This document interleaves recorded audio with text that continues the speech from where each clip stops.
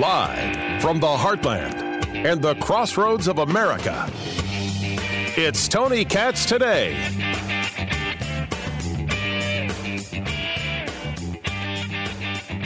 Netanyahu out, Naftali Bennett is in. New prime minister, we're going to break down what it means. Because the danger for Israel is now. Right now. And whether or not you think Netanyahu is going to be back, he's already said, I'll be back sooner than you think. You know he's going to press, he's going to push. This is a guy who doesn't go gently into the good night. But you know that Iran, Russia, others will take advantage of Netanyahu not being there because they will see weakness. I can't even say that they're wrong. Any change of power leads to some level of test. Naftali Bennett may be the former defense minister, but he is surrounded by people who are not interested in so much toughness and certainly don't have Netanyahu's backbone. This is also not a unity government. Don't buy into that at all. The vote was 60 to 59. One person abstained. There are only 120 people in the Knesset, the Israeli parliament. 120 people to vote 60 to 59? It's a unity government by one person? One vote? That's not a unity government. Certainly not speaking for the whole of Israel. Tony Katz Today. It's always a pleasure, guys. It's good to be back. 833 got Tony. 833-468-8669. I will have more on that. We're hoping to speak with the Consul General to the Midwest, Aviv Ezra, on the subject. What is it that they're saying? What is it that we can expect? And I'll have more on this. My favorite bit of audio was Mike Pompeo on with Chris Wallace there at Fox News. And Mike Pompeo, the former Secretary of State, is answering questions about COVID and China, and Chris Wallace being all Chris Wallacey. So just to button this up, and I want to ask you about one more question. Do you believe that the virus came from a lab leak from the Wuhan Institute? I do. The total silence from Chris Wallace is so precious. The look on his face, so miraculous. So miraculous. That audio is almost better than Bernie Sanders getting asked a question by the Politico cannabis reporter. And he's like, wait, you do cannabis. We're talking about weed. You do what? Hi, Senator Sanders, Natalie Furtick with Politico. I'm the cannabis reporter. You are the cannabis reporter. Are you stoned now? I'm not stoned right now, but I will ask you a question. Is that a requirement to be? It's actually not. Okay, just wanted to check it out. I know, it's a good question. Yeah, it's a great question. She's never been asked if she's stoned before. Never been asked that. Oh, 2021 is a thing. I tell you what. Honest answers flummox quote-unquote reporters, and we have cannabis reporters. It's just a dream, I tell you. Just a dream. But I think the story of the day is over in New Jersey. And this took place over the weekend. Where the New Jersey School Board, this is Randolph, New Jersey. So this is northern New Jersey, Morris County. Remember, I grew up in Jersey. These are my people. And when I say they're my people, I left as quickly as humanly possible. They, not wanting to offend, have removed the names of days off. Right? They had Columbus Day, and they said, that's not woke enough. That's not woke enough. So we're going to call it Indigenous Peoples Day. But it's not Indigenous Peoples Day. It's Columbus Day. So what are you doing? Anytime I hear Indigenous Peoples Day, I laugh. There is not a society on planet Earth that you can point to that hasn't done something else to some other society on planet Earth hurting them, damaging them, killing them, eliminating them. Can't be said. Now, I am not going to make a claim that the way the United States has treated Native American tribes throughout history has always been on the up and up. And I don't even mind a look into how we do this better. 2 looks. And then, of course, doing it better. I'm down. But what do we think? What do we think? This is new? People found other lands and they fought each other. And Native Americans killed other Native Americans. And African tribes killed other African tribes. This is what happened in recorded history. Stop pretending that you're shocked by it or that somehow only America is guilty of it. So they call Columbus Day Indigenous Peoples Day, and the people of Randolph, New Jersey, rightfully so, are like, this is the most ridiculous thing ever. So now they're like, you know what, forget it. No more holidays. No Thanksgiving, no Memorial Day, no Christmas, no Jewish holidays like Rosh Hashanah, and no, it's just going to be a day off. According to a board member, if we don't have anything on the calendar, we don't have to have anyone with hurt feelings or anything like that. This is the problem. The board should be saying, yeah, I don't care about your hurt feelings. Your hurt feelings mean absolutely, positively nothing to me. It's Memorial Day, and no one gives a damn if you like it or not. No one cares. No one cares if you like it that it's called Columbus Day. Screw off. You don't mean anything to us. We don't care about your feelings. When did this become the standard? When did it become necessary for us to take into consideration other people's feelings? Now, I don't think there's anything wrong with feelings.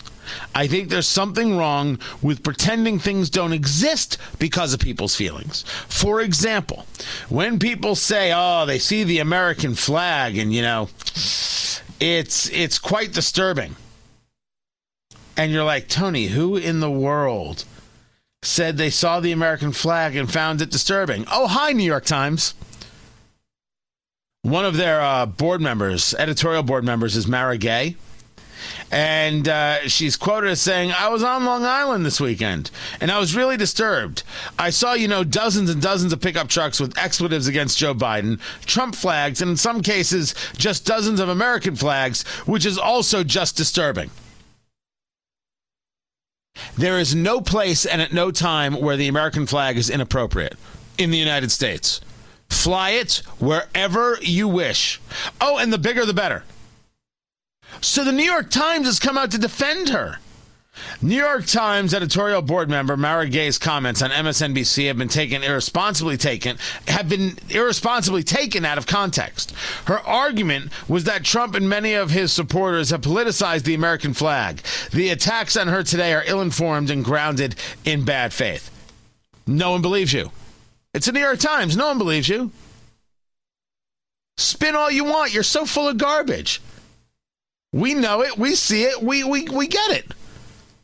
She thinks that the American flag is disturbing.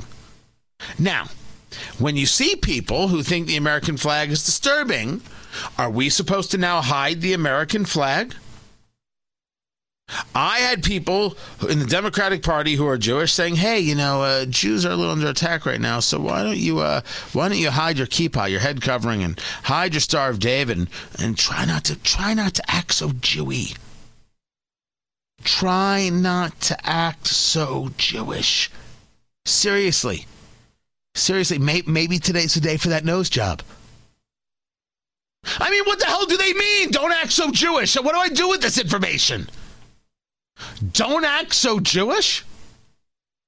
All right, I'll just reattach my foreskin. They'll never suspect a thing. You wouldn't tell anybody else that a day in your life. Hey, don't act so gay. You'd be vilified. Could you not be so black? You'd get ripped apart. What kind of thing is this? Don't act so Jewish. Seriously, stop it with that. That's very ethnic. Are you eating a bagel? What are you, nuts? Don't you dare put a schmear on there. Don't you dare. The editorial, member of the editorial board of the New York Times is disturbed by the American flag. What are we supposed to do? Worry about this? Change who we are about this? No. No, we're not. We're not supposed to change anything about this. We're not supposed to be bothered by people who are somehow disturbed by the American flag. We're supposed to laugh at them in their face and then move on with our day. If you're disturbed by Columbus Day, you're the problem. Why should we, the free and thinking people of society, have any reason to change who we are for you? I don't think we should do that. I don't think there's a value in that. As a matter of fact, we shouldn't do it at all. So New Jersey, going down this road, is remarkably dangerous because it's actually the push towards nihilism. Hey, we don't want to offend anybody, so we'll pretend that none of this exists, except the holidays have purpose. The holidays have purpose. Memorial Day is about remembering those who died serving their nation. That's not a day off. Thanksgiving is about a coming together to recognize the blessings of a nation and the thanks we have for our lives and for each other. It is not just a day off. Independence Day, which is not the 4th of July, is not just a day off. I mean, if the school's going to do it, yeah, it's summer, but other places will do it. It is about the recognition that we threw off the yoke and made America the place. By the way, not only did we throw off the yoke of the oppression of King George, but we got rid of slavery in less than 100 years. That's what the founders did. That's what the nation did. Not bad. I wish it had been faster. I wish it had never happened. Yet, here we are.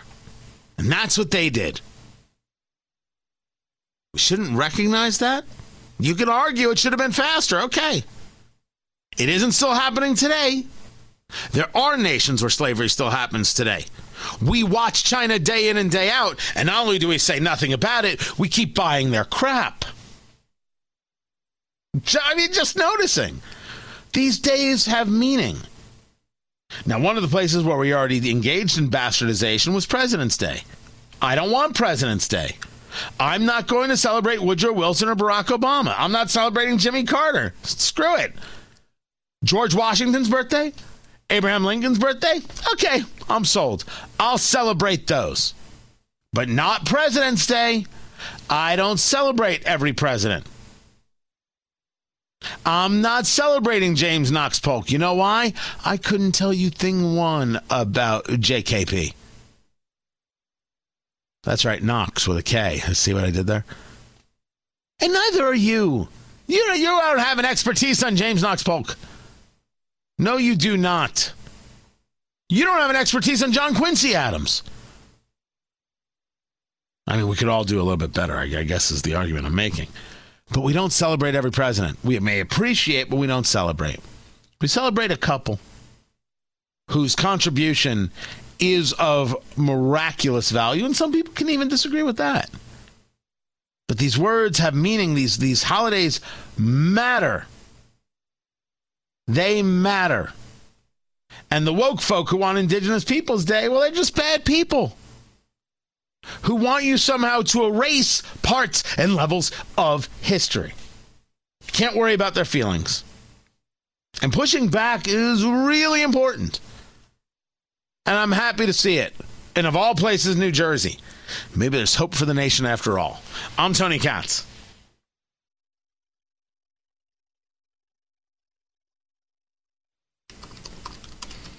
It is National Bourbon Day. Can we get a little something for that? See, that's just good news right there. Yes. Tony Katz today. It's good to be with you. You should have yourself a bourbon. I'm just saying you should. What to have on Bourbon Day? Well, you can start with a little 1792. Right? When the Kentucky Bourbon Festival kicks off every year, they start with the 1792. Why? 1792 is the year Kentucky became a state. And that's why it's called 1792. But I think you can grab anything. Understand, though, a bourbon is not a whiskey. Wait, bourbon is whiskey. Not all whiskey is bourbon. There you go. Much better. Bourbon has to be 2 years in a charred oak barrel made from oak. If it's after the 2 years, see, that's where it gets confusing. Bourbon is 51% corn. Bourbon is in charred oak barrels, right? First use charred oak barrels. Some people want to say American oak. I have seen that back and forth. It can just be oak, right? Then there's the idea of how long it has to be in the barrel. Well, some people say in and out of the barrel, it's still bourbon. As long as it's a charred oak barrel, right? They add some heat to it. It's bourbon. Some people will say the 2 years. No, that's to be a straight bourbon. But if it's less than 4 years, you have to put the age on the label. You follow me? In order to be a straight bourbon, it's got to be more than 2 years. However, if it's over 2 years, but not yet 4 years, it has to have an age statement. Anything under 4 years has to have that age statement on the label. Now, very often, the bourbons that have been in there for 7 years, like Booker's or something like that, they'll tell you because it's a point of pride. But bourbon is the American drink. It's designated so. Right? You go back to 1964. You have House Concurrent Resolution 57, designating bourbon a distinctive product of the U.S. The Senate puts forth Senate Concurrent Resolution 19, setting forth that bourbon was only to be made in the U.S. Just like Scotch is only a product of Scotland. You can do single malts. You can do single malt whiskeys anywhere. But Scotch comes from Scotland. There's no other way for that to happen. Bourbon only comes from the United States. And no, not just Kentucky. That's the worst myth of all. They make good bourbon in Kentucky, but it is not the only place where they have bourbon or that can make bourbon. Bourbon can come from anywhere in the 50 United States of America. Kentucky just has a better hold on bourbon. Indiana has a better hold on rye. Right? It's just the way it is. And rye is good. Oh, rye, instead of 51% corn, it's 51% rye. Right? That's the majority grain in there, and that's why it's called a rye whiskey. And done in the same way in the charred oak barrels and everything else. So have yourself a drink. Drink responsibly. If you need any recommendations, I'm here for you. I'm happy to help. Catch me on Twitter at Tony Katz, Parler Tony Katz, Facebook Tony Katz Radio. We'll tell you what to do for National Bourbon Day. If you've never had a bourbon before and you're of age, buy a bottle. Don't go too crazy. Don't go too expensive. Give it a try yourself. This is Tony Katz Today.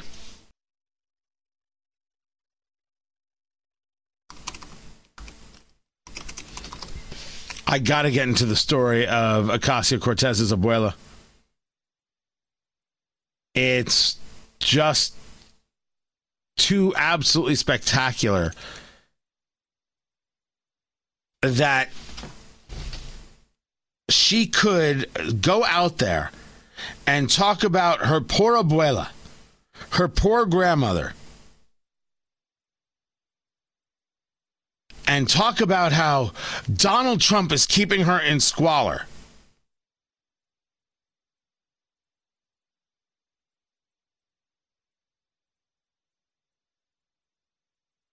Right? It's Donald Trump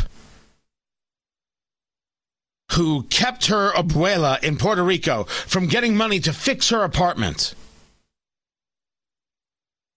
When that wasn't true. And not only is it not true, everybody has come out to say this is ridiculous. And she gets, you have Matt Walsh over there from Daily Wire raising $100,000 for her grandmother. She won't take it. then even family is like, you're lying. You're absolutely lying. Tony Katz today. It's so good to be with you. And it is all a lie, by the way. It is all a lie.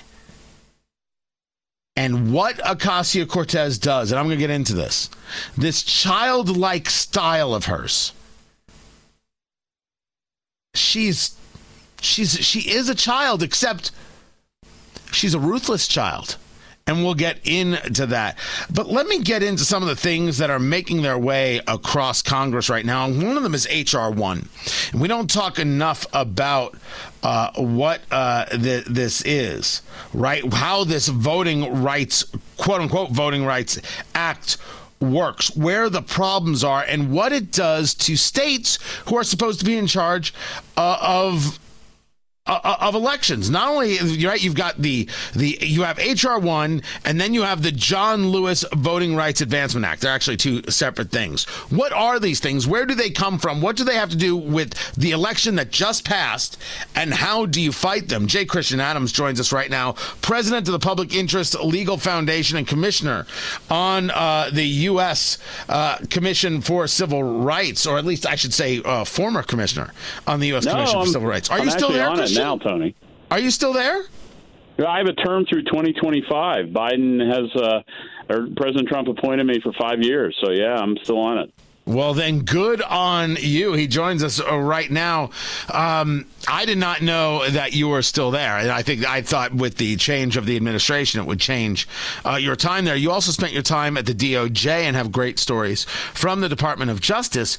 But let us get now into this. Let's start with H.R. 1, because people have heard of the For the People Act, but may not be sure of what the For the People Act actually does and how it's not actually for the people.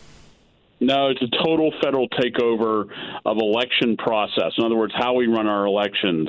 You know, force states to get rid of voter ID. You can't do that anymore. You have to accept ballots for 10 days after the election in the mail. They just keep rolling in like right up to Thanksgiving. So you wouldn't even know who the new president is on Thanksgiving dinner, quite possibly. And so it's just a total federal takeover over everything about elections. I only mentioned two things: a mandatory same-day registration, so you just walk up to vote anywhere in the country. You don't have to register in advance. One crazy idea after another. But these ideas, right? You could make the argument, well, they could benefit Republicans as well, right? This isn't just about Democrats just trying to take over an election. Republicans can use this to their advantage. Is this a conversation of difficulty regarding political party, or is this a conversation regarding issue with the Constitution? It's the Constitution. It's something else. It's building vulnerabilities into the system that cranks in uncertainties. It's like taking off in a jet airplane with loose rivets. Okay, they're cranking in failure points to know who actually won elections. That they're basically taking 2020 and making it federal law, where you have all these possible glitches. You have drop boxes where you shove ballots into in the neighborhood, where people, like they did in Virginia, pour gasoline in and light it on fire. It's a true story. You have people who end up voting twice because they're voting by mail and in person. More true stories. You have mail ballots going to vacant lots and abandoned businesses like in Nevada. Also a true story. The point is that it's cranking in vulnerabilities at the same time that it's gutting the Constitution. People set ballots on fire in Virginia? Yeah, these drop boxes were there, and people would go to certain neighborhoods and light them up, right? Light them up, baby, and they'd burn the ballots in these drop boxes. They'd put them on fire, and what are you going to do at that point? J. Christian Adams joins us right now, president of the Public Interest Legal Foundation and a commissioner on the United States Commission for Civil Rights. But as you talk about it, you take a look at the issues of H.R. 1, which, and I argue rightfully so, isn't the conversation about party, but rather about whether or not we're a nation that respects the vote. You take a look at this and say the John Lewis Voting Rights Advancement Act is even worse. How so? Well, right, and what we were just talking about was H.R. 1 was a total federal takeover, and H.R. 4 is different because it's a total federal takeover also of a different kind. And what it does, Tony, is it gives bureaucrats at the Justice Department, where I used to work, the power to cancel and reject every single new election law. Like these unnamed, unelected, faceless bureaucrats, who, by the way, are all hardcore ideologues, hardcore lefties, will have the power to reject every time, for example, Indiana wants to move a polling place from a school gym to a school cafeteria, or change the hours the election office is open from 8:30 to 8:40 in the morning, and to cancel out voter ID, or any of the administrative procedures of elections. It would give Washington bureaucrats a veto power. All right, wait. Whoa. There's a lot to break down here. When you talk about what this does, right, I hear a lot about H.R. 1. I don't hear anything about H.R. 4. Where is this in the process? Well, that's a good point. The reason you don't hear so much about H.R. 4 is because the Democrats are still zealous about H.R. 1. They're not going to move to H.R. 4 until they think H.R. 1 is lost. That's their strategy in Congress, is don't talk about H.R. 4 because we still want H.R. 1. They're very greedy. And so the base of the Democrat Party wants the whole ball game. They want H.R. 1. They want, every bell and whistle takeover of elections you can imagine. And the more moderate, well, I wouldn't say moderate Democrats, but the less crazy ones are willing to pivot to H.R. 4 as a strategy. And that's what's happening right now in Washington. They're just trying to figure out which federal takeover they want to move through Congress. You have watched Washington, D.C. You've been on the inside of Washington, D.C. in different ways. Of course, your time at the DOJ was a peculiar one at that. This isn't a question of whether or not you've ever seen a time where it's so partisan. Rather, knowing D.C. as you do you see a time where it stops? Is there a moment within our future, immediate future, where there is an end to this level of radicalness? Because the things that we're discussing here, H.R. 1 and H.R. 4, these aren't things that just hurt Republicans and hurt Democrats. It hurts the very core of who we are as a people. So do you see this ending anytime soon? Tony, that's why I love your show. It's one of the best talk shows in the country because you get it. And you're right. These two pieces of legislation, they undo the union. This is why we have a United States, because states got to control their own elections. They got to control their own affairs, their internal politics. They feared Washington, D.C. H.R. 1 and H.R. 4 totally undoes the union. It's like the new nullifiers. They say, we don't like that pesky old Constitution. We're taking control. And do I see an end to it? Unfortunately, the only way you stop it is by defeating these people. You can't negotiate with them. They are hardcore believers in utopia, driven by inside the Beltway utopias. And until you beat them at the ballot box, they're going to keep trying to devour the original intent of the country. His name is J. Christian Adams. And look, man, we're going to continue to follow where we're going here. And I know that Senator Manchin, who is taking a lot of heat from Democrats, the Democrat senator from West Virginia, has said he will not support H.R. 1. But even without his support, right, that of course in a 50-50 Senate, that makes things impossible. Are there people out there like the Mitt Romneys, the Lisa Murkowskis, the Susan Collins, the Ben Sasses, who might see their way clear to voting for an H.R. 1? I mean, even without Manchin, can this thing still survive? I don't think so. I think the caucus is ironclad on H.R. 1. What is more troubling is that Murkowski is a co-sponsor of H.R. 4, which is the other federal takeover.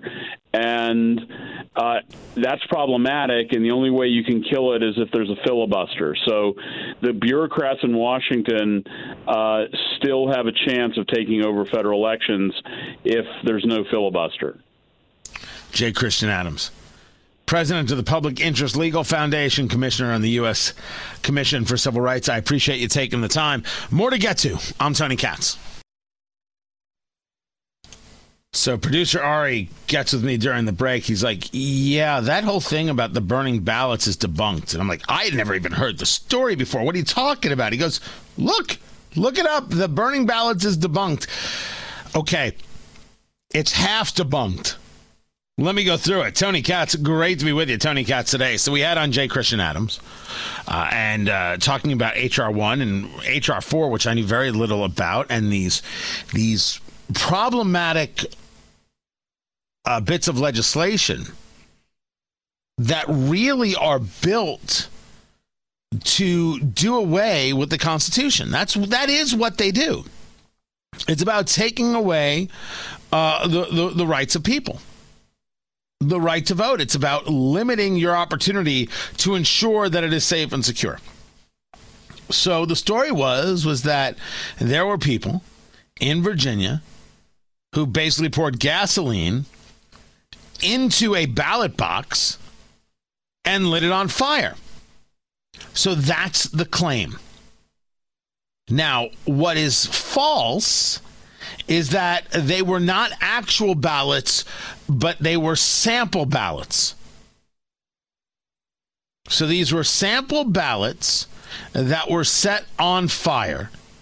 Local news outlets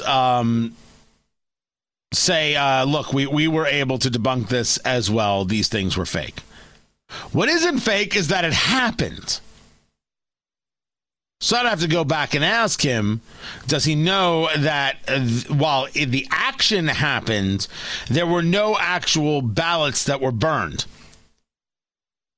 Regardless, I would ask this question. Why in the world would something like that even happen? What was the point?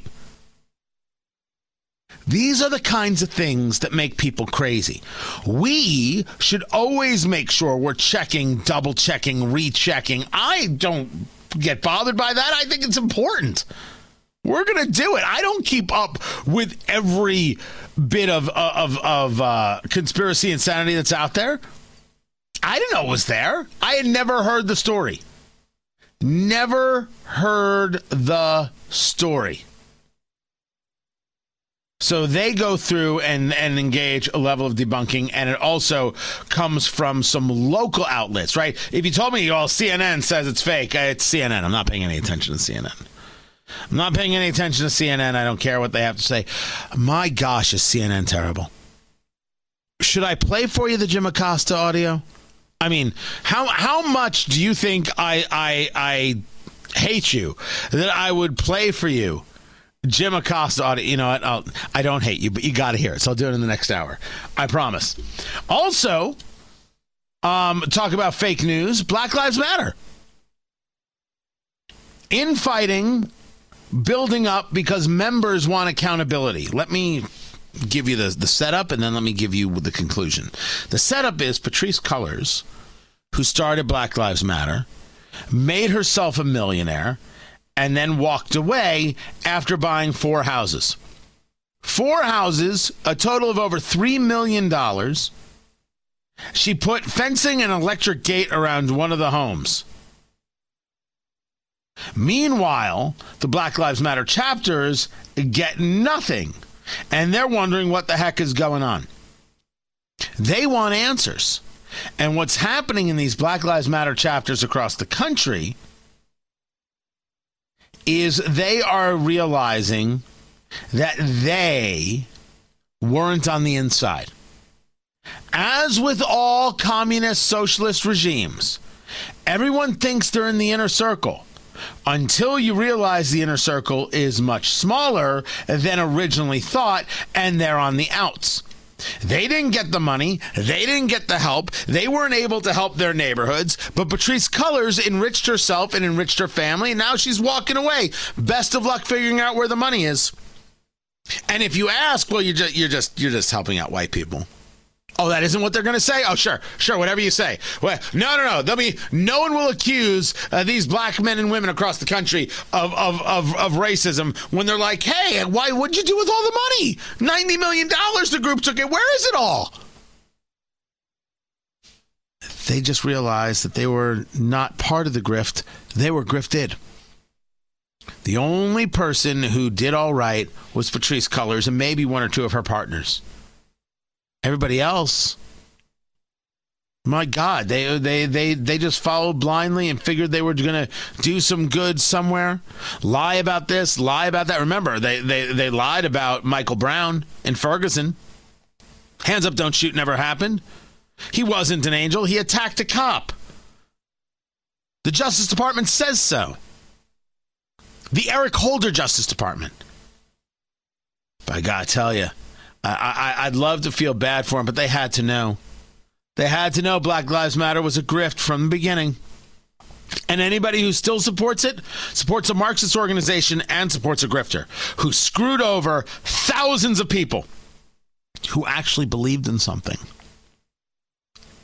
But no, let athletes still support Black Lives Matter and let the woke still support this garbage organization of grifters. Now, they've got our respect. They don't? That's right, they don't. This is Tony Katz Today.